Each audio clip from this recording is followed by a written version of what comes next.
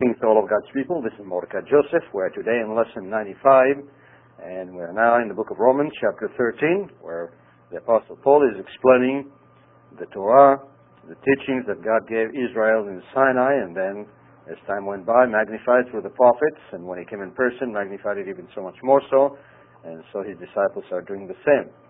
And basically, we're still speaking about the same teachings that were given to Israel, and he's teaching these matters to the children of Israel in the Spirit.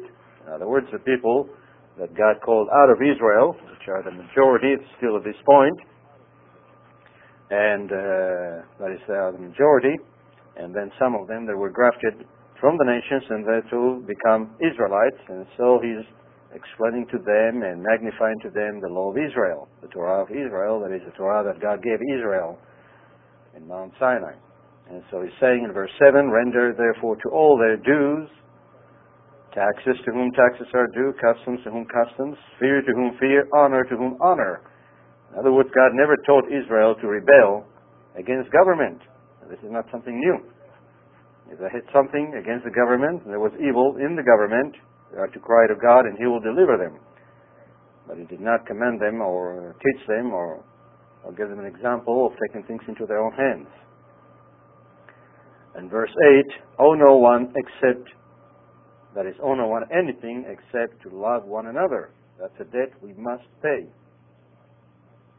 And for he who loves another has fulfilled the Torah. What is the Torah all about?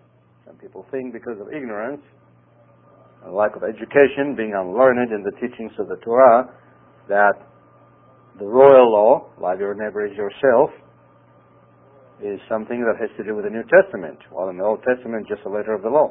No, actually, this teaching came long ago by Moses. And God gave it to him to give to his people Israel.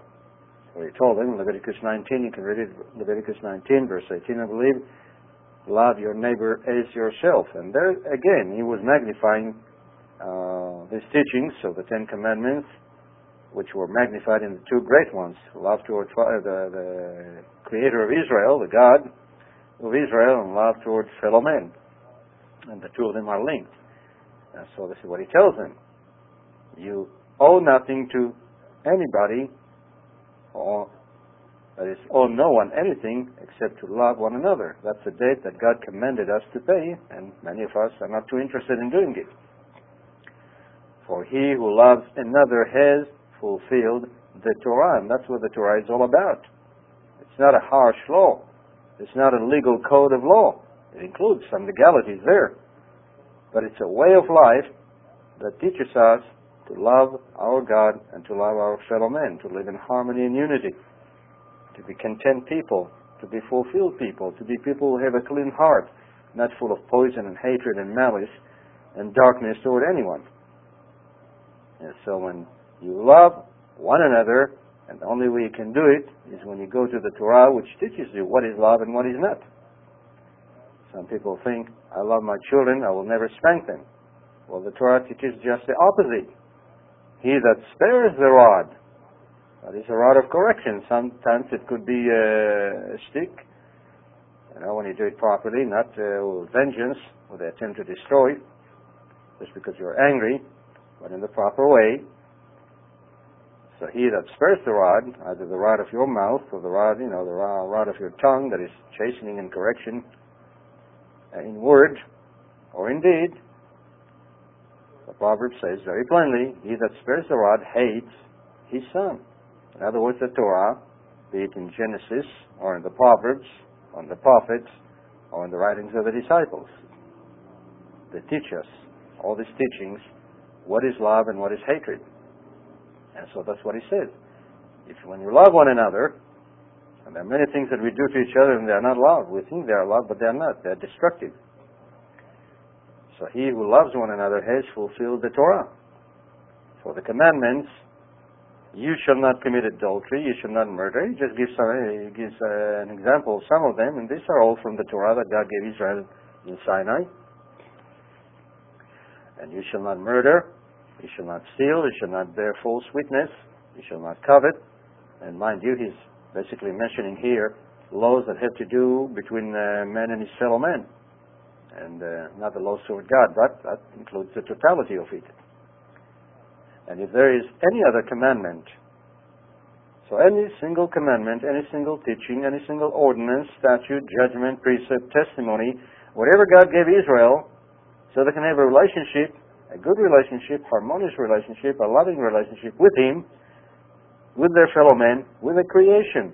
Any of those commandments, they're all summed up in this saying, namely, you shall love your neighbor as yourself. So Moses made that statement.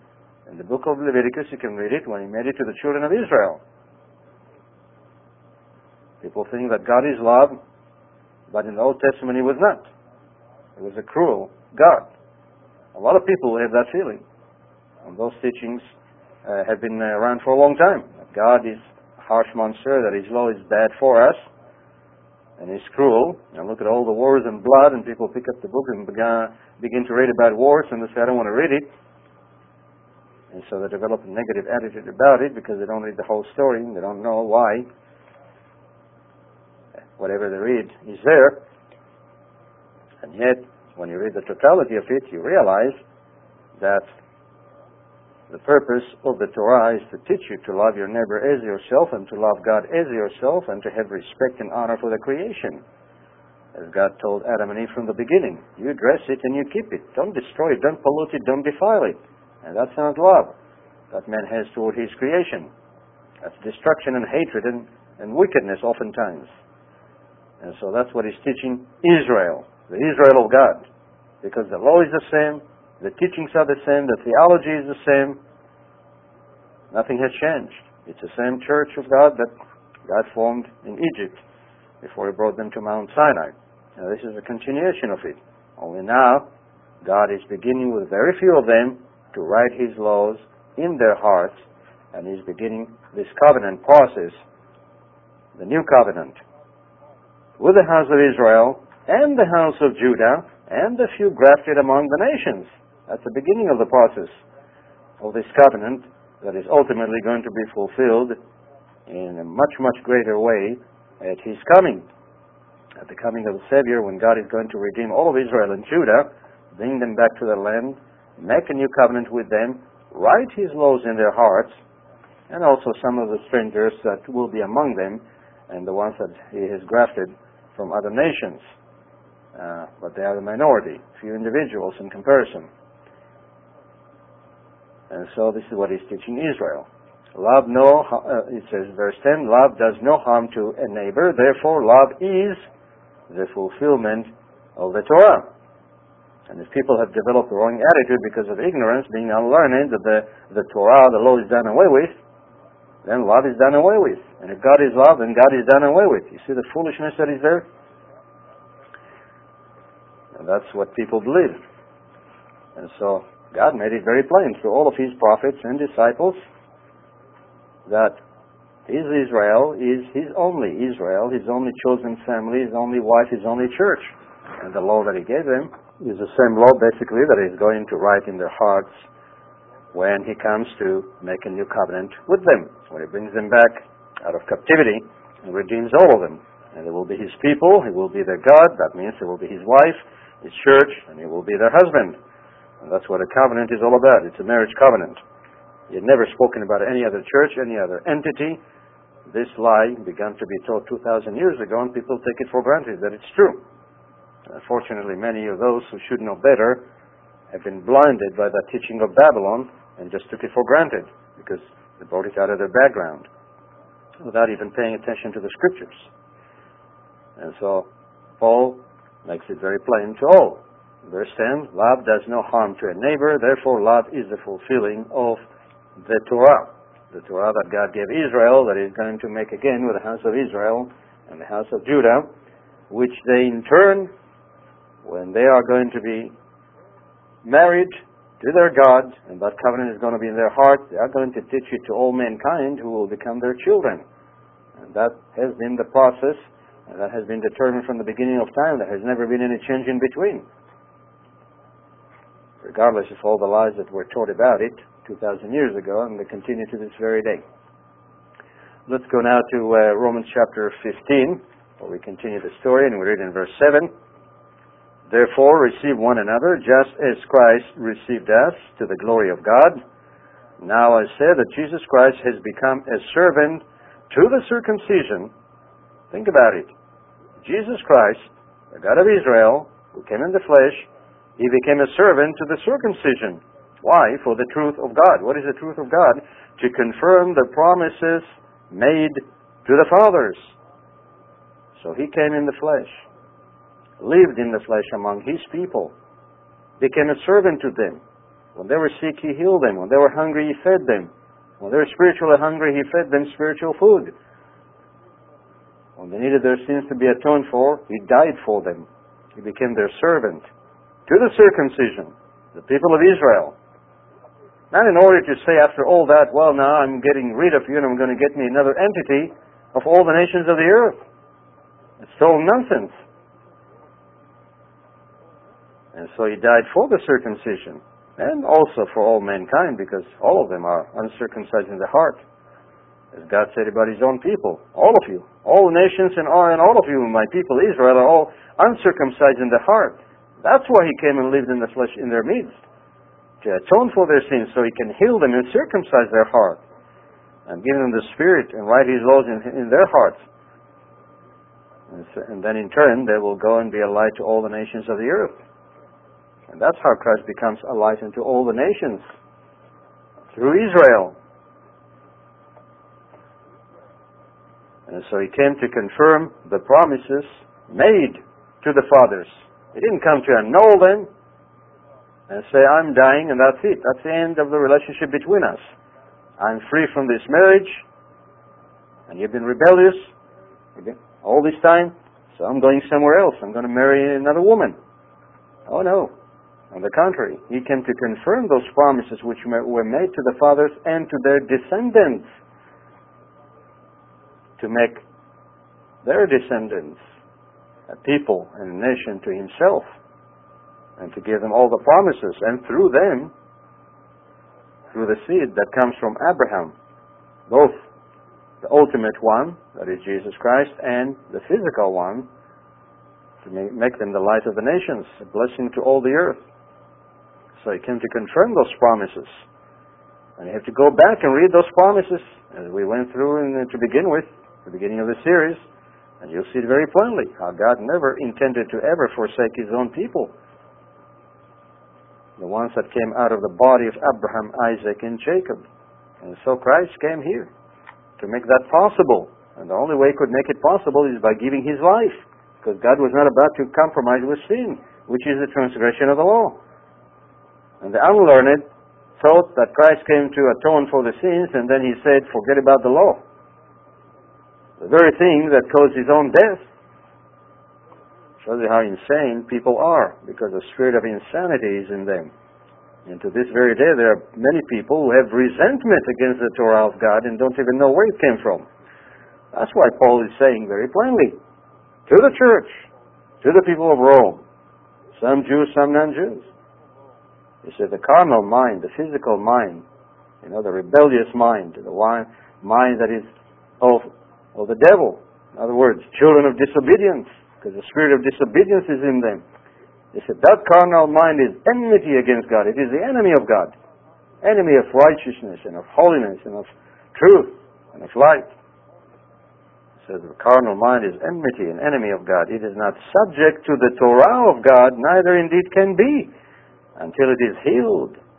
That's the reason why Christ came on the scene to His own people, to atone for their sins, to remove that uncircumcised heart from them, a stony heart, and to give them a heart of flesh, to put a new spirit in them and write His laws in their hearts, so they would not be carnal anymore, and would not be enemies of God, and would not be rebellious against the Torah of God, but on the contrary, love the Torah of God. That epitomizes love. Love is the fulfilling of the Torah. The two are one. And that's the mind of God. When you say God is love, you say God is the Torah. See, in other words, what the Torah describes is the mind and the nature of God. And to say that's done away with, or that's not applicable to us, we just live by grace and faith, That makes it very plain that you are a child of Babylon, not the child of God. Confused person. And so this is what he says. Christ came. He has become a servant to the circumcision, verse 8. For the truth of God, He became a servant to the children of Israel, to his wife, to his church, to his people. He died for his bride. He died for his wife. That's what it means. He became a servant to them. For the truth of God, As we read earlier in the book of John, that Moses gave the law, the Torah, and Christ brought the truth and grace. And this is what the truth and grace of God, that God was going to redeem His people, heal them, cleanse them, purge them, purify them, atone for them with the blood of His own Son, which He offered as a sacrifice, so that they can become the children of God, live forever, be in His kingdom, be a part of His family. And so Christ came to that end, to confirm the promises made to the fathers, which were of an eternal consequence. And that the nations, beside Israel, once Israel is the people of God, the wife of God, and the covenant is made with them, then the nations can come along, that is the children. And that the nations might glorify of the Gentiles God for His mercy, as it is written, for this reason I will confess you among the Gentiles, or the nations, and sing to your name. Once He had delivered Israel, then through Israel He can go to the nations. After all, who are the disciples but children of Israel? Once God called the disciples, in the person of Jesus Christ, when He called the disciples and ordained them who were children of Israel, then He could send them to the nations. You see, without Israel first, the nations can never be redeemed. Salvation can never come to them. That's the process God had chosen. And so from the beginning of time, 2,000 years ago, when He began to send His own disciples, children of Israel, to the nations, that was the process. And so He came to confirm the promises made to the fathers, and that also the nations might glorify God for His mercy, when He began to call some of them, just a few of them. And then ultimately, all of them, just like He would call ultimately all of Israel first, being the firstborn. And for this reason He says, I will confess you among the nations, and sing to your name. And again He says, rejoice, O nations, O Gentiles, with His people. Not apart from His people, not instead of His people, but with His people. And who are His people? What is His church? Who and what is His church? Israel. Then when Israel is saved, then the nations can rejoice with Israel. And instead of them, as the false doctrine began to be taught 2,000 years ago, and to this very day many believe it. That's a doctrine of demons. It's not of God. It's of Satan.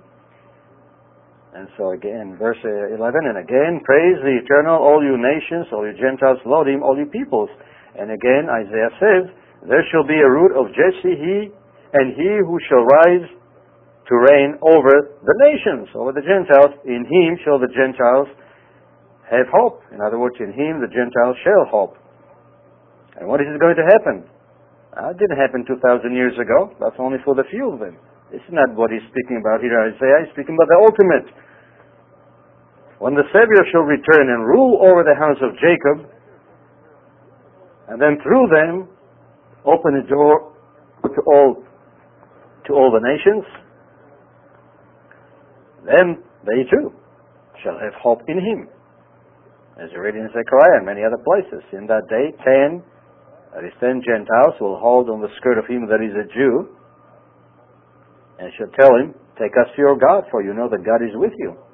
He's talking about the process. And then all the nations of the earth, representatives will come to Jerusalem, where representatives of all the tribes of Israel will be located, and this is going to be their city, and they will be called the workers of the city, and that's their purpose, to serve humanity, who will come to learn of the ways of God. And that's what the statement is. For the Torah shall go out of Zion, in the temple where God is going to dwell in the midst of the portion of the priests. That is north of Jerusalem, of the city. It's not going to be in the same place. And then the Torah will go out of Zion, and the word of the Lord, of the Eternal, from Jerusalem. Why? Because that's what the children of Israel are going to be, represented to teach all the nations of the earth as they come. And if you don't have a background, you don't understand what Paul is talking about. You've got to read the whole story. Nobody picks up the book and reads only a few words here and there and thinks that he knows it all. Only a fool will do that. And yet that's exactly what people have done with the Bible. That's how they created so many religions out of it. And have so many doctrines and constantly split and re-split. And God makes it very plain. And so Isaiah again says, there shall be a root out of Jesse, that is the son of David. And Jesse is the father of David. And he became the son of David, Jesus Christ. But also, if he's the son of David, he's the son of Jesse too, who is his father. And he who shall rise to reign over the nations. You see, he shall, that's in the future, not now. When he comes back, in him shall the nations hope. Today they don't hope in him. They think they do. Today they've got a false Christ, false teachings, false religion, false theology. Many lies that they've been taught. They have not been taught the truth. They don't know who the true church of God is. They think they are. They don't know the laws of Israel that God gave Israel. They don't know the laws that God is going to make again, through which He is going to make a covenant with the house of Israel and the house of Judah and write His laws in their hearts. They don't know those laws as they should. They've been told the law is done away with. They don't need to keep the Sabbath. They don't need to keep the holy days. They don't need to keep clean and unclean. They don't need to keep many of the statutes, judgments, precepts, testimonies, ordinances that God gave His people Israel. Because they've been told, well, we're a new church. We're a New Testament church. We're the true church. We don't need the law. We live under grace. You see? 2,000 years of uttered lies and deceptions. They cannot hope in Him through lies and deceptions. There is no hope in that. But when He comes and teaches Israel, converts Israel, brings back Israel to Himself, and makes a marriage covenant with Israel and writes His laws in their hearts, the laws that He gave them in Sinai, only this time He's going to write it in their heart, in other words, by the Holy Spirit. It's going to be written there. You don't need to read a book now then. At that point He says, they shall all know Me from the greatest to the least, and the knowledge of the Lord shall fill the face of the whole earth, like the waters cover the oceans. Then the nations will come and learn of the same thing. That's when the hope of the nations will begin to really manifest itself. Until now it was false hope. And the false doctrine of ending in the wrong place.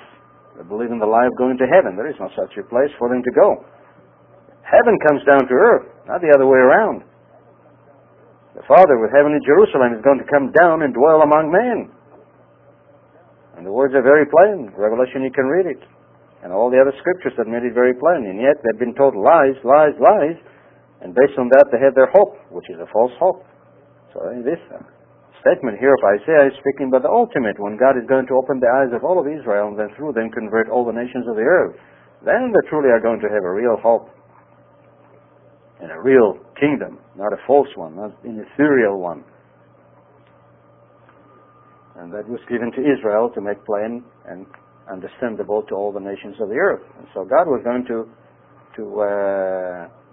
circumcise His people first, spiritual circumcision.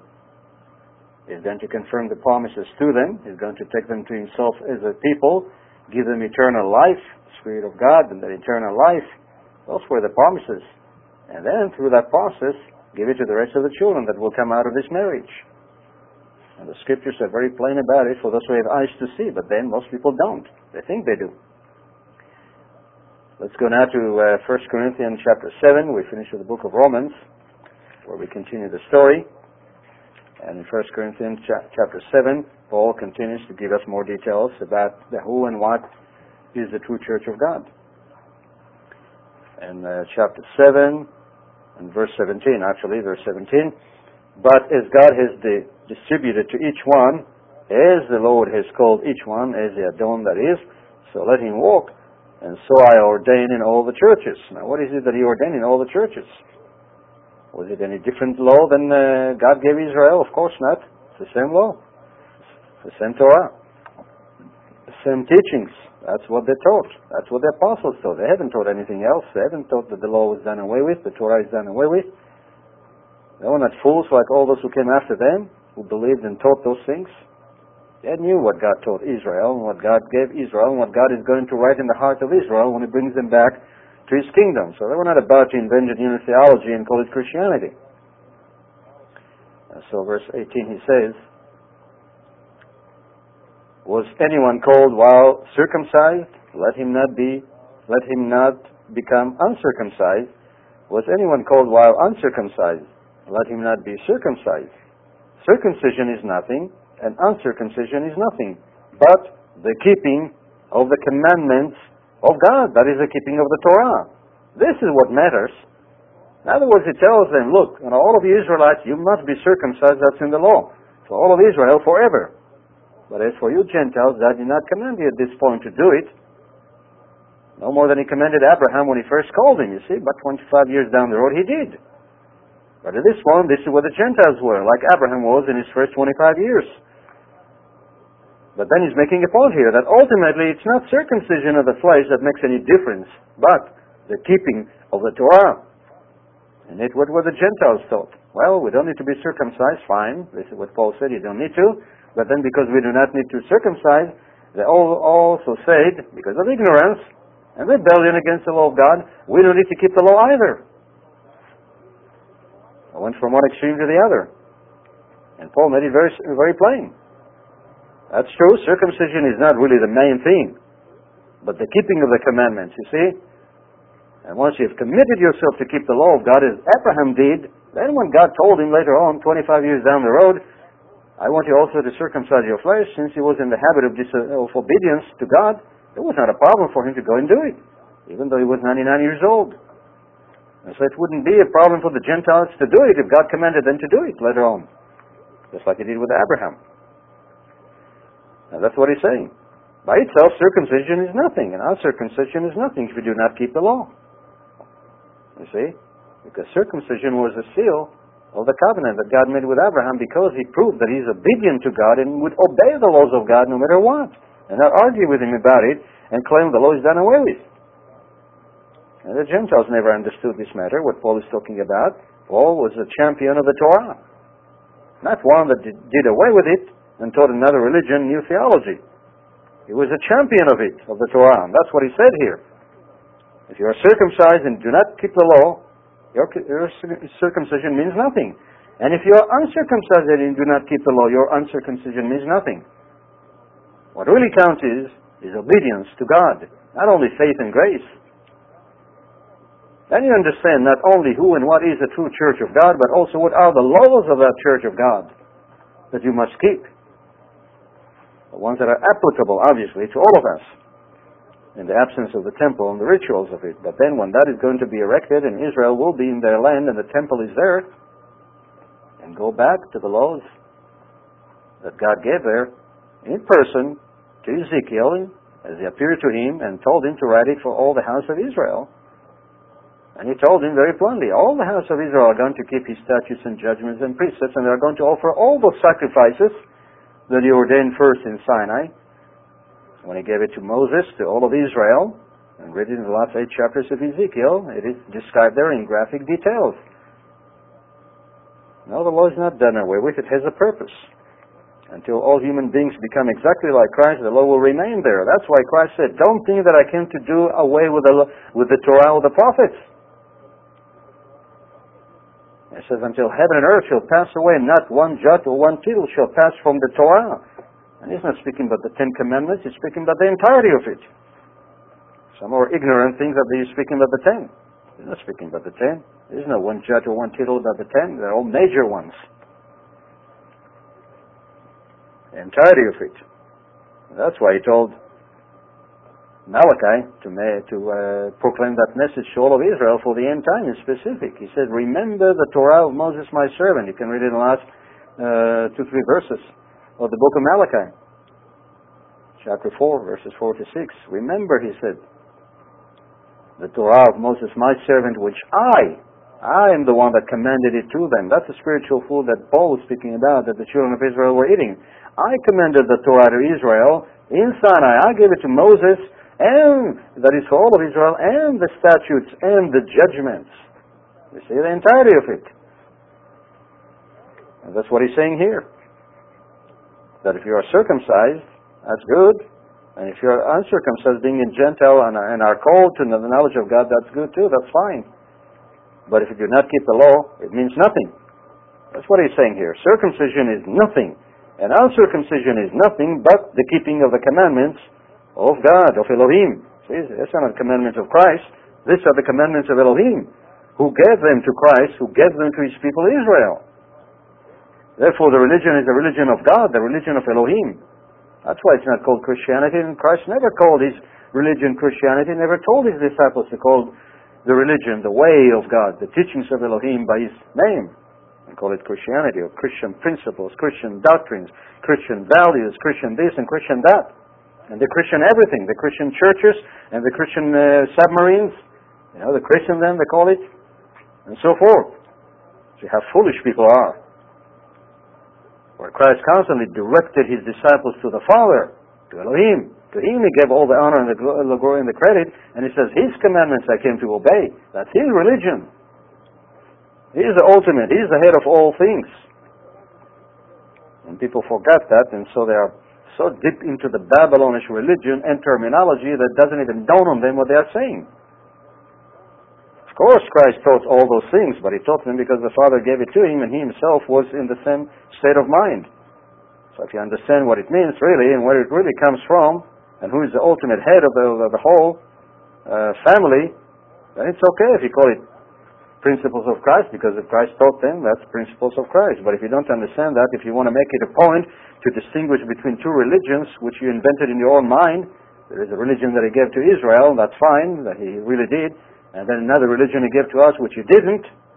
It was the same religion, same theology, and then because of that, you use a different terminology to distinguish between the two religions, then you're speaking like a Babylonian, and you're of Babylon. That's what the problem is. The problem is not by itself to call it, the teachings of Christ, because he taught them. But it's when you make a distinction. And then ultimately you say, well, God put down the church, Israel and picked up the church. That means a new religion, a new entity, a new theology. You see? That's what the problem is. And many people are in that Babylon mode. And God tells them, come out of Babylon. And so verse 20, Paul says, let each one remain in the same calling in which he was called. And he's not talking only about the circumcision, but the calling that in each one of them was being called, whether it is a Jew or a non-Jew, was to serve God by obedience to his law and faith in him. Repentance toward God, that's what Paul taught always, repentance toward God and faith toward Christ. You see, what is repentance but transgression of the law? When you stop transgressing the law, then you repent. That's what repentance means, when you obey God. And so the two always went together. And Christ constantly made it plain in his preaching personally when he was in the flesh. He did it before that through all the prophets, beginning from Moses. He taught Abraham, he taught Adam and Eve from the Garden of Eden, and then he expounded it to the disciples, who in turn continued to do the same. Always teaching the laws that God gave mankind from the Garden of Eden, and then emphasized and magnified and codified in Sinai to his people Israel, and he commanded them to walk in it forever.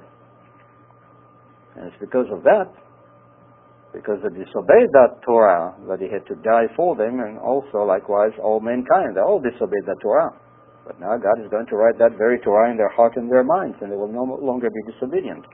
Let's go now to chapter 10, where Paul is speaking, obviously here, to the Corinthians, which are basically mostly Gentiles. Some of them were Jews, because wherever he went, he always went to the synagogue, and the foundation was created that way, of that particular congregation. The foundation was always people who were learned, in other words, the people of Israel. And then on top of that, the layers that came after that would be Gentiles. They needed teachers, and the teachers were naturally the ones who knew the law to begin with, not ignoramuses. And so this is what he tells them, because he realizes the people, as I mentioned that several times, now we're going to read it, the people who were called outside of the community of Israel, the Commonwealth of Israel, were ignorant of many things, because they didn't have, in those days, people didn't have libraries, they didn't have books, they had no printing presses. You couldn't go to the store and buy a book there like today. So obviously they didn't know unless they went to the synagogue and learned all those things. And most of them did not know everything. They knew bits and pieces. And so that's what Paul is telling them. Moreover, brethren, chapter 10, verse 1, I do not want you to be unaware or ignorant.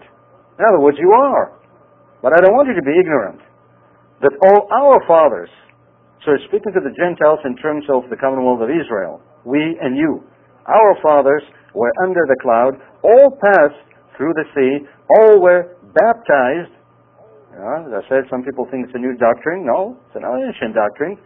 All were baptized into Moses in the cloud and in the sea. That is symbolically. And what is in the cloud? God was in the cloud. So who was doing the baptism? God was baptizing them through those experiences that He was leading them into.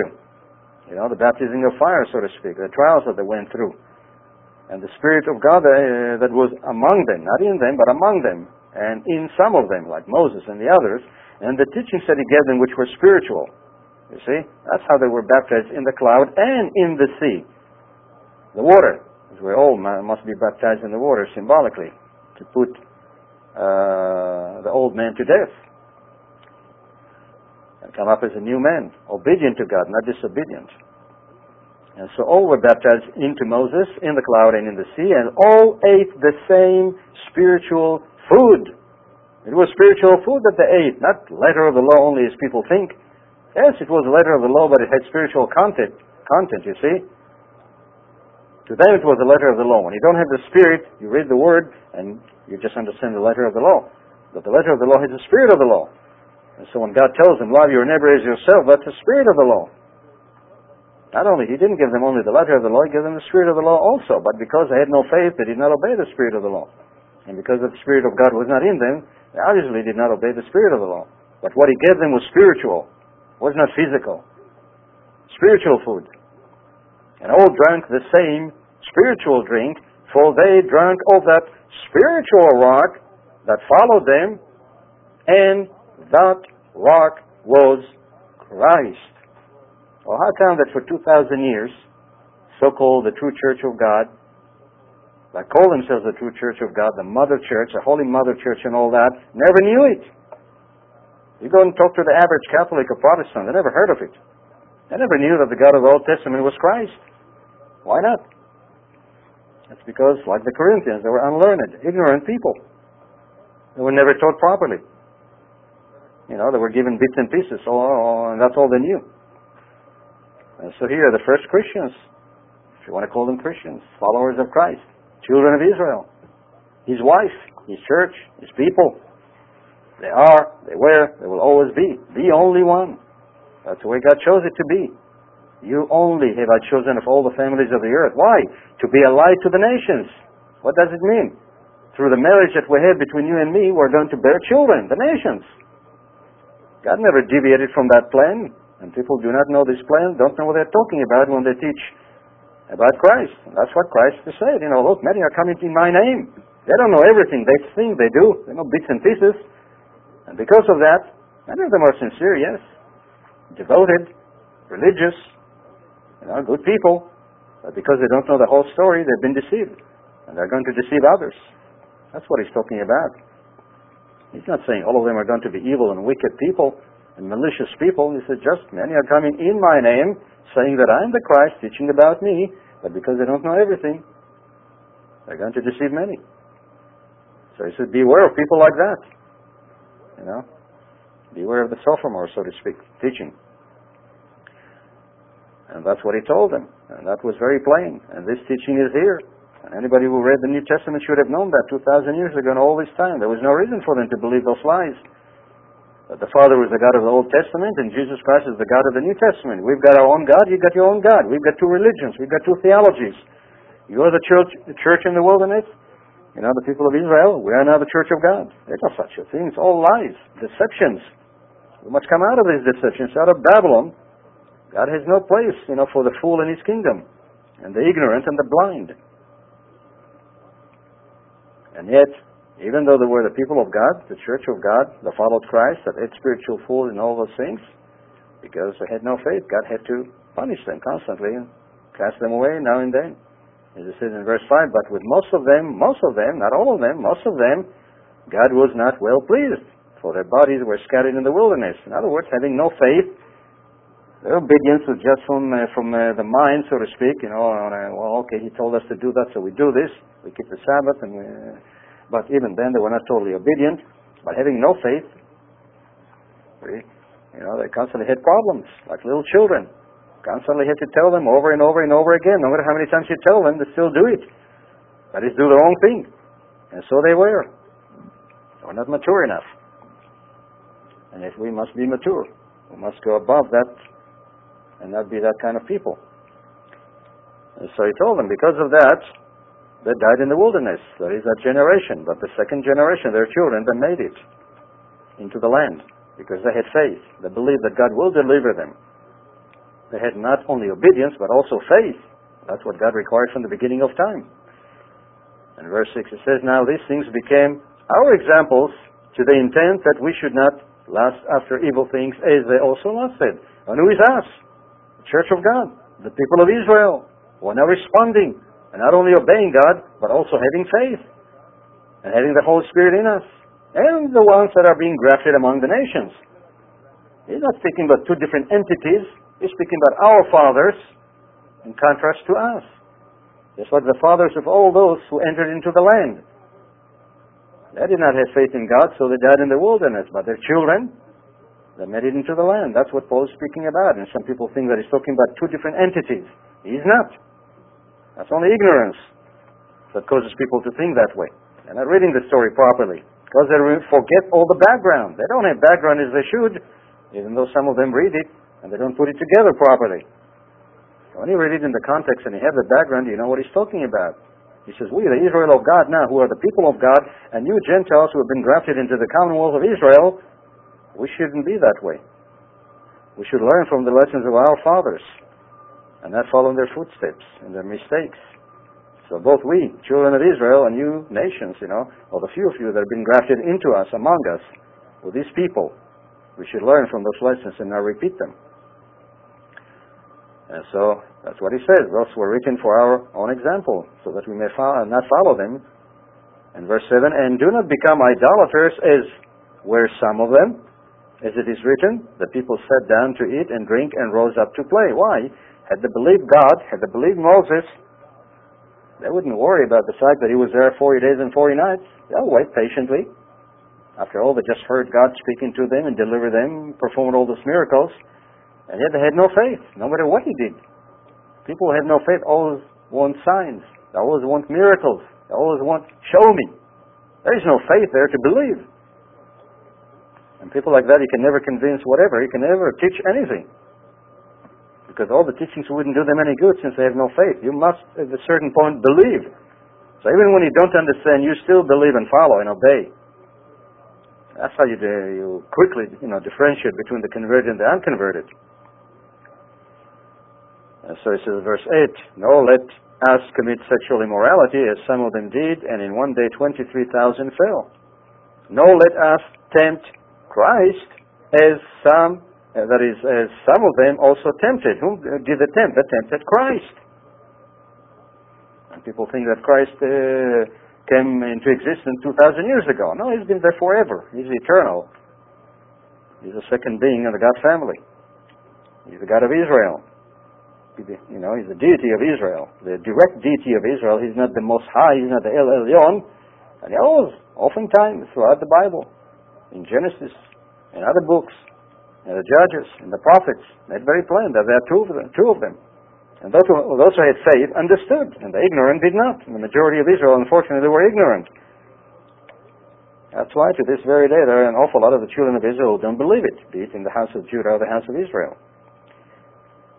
And so it says, don't tempt Christ.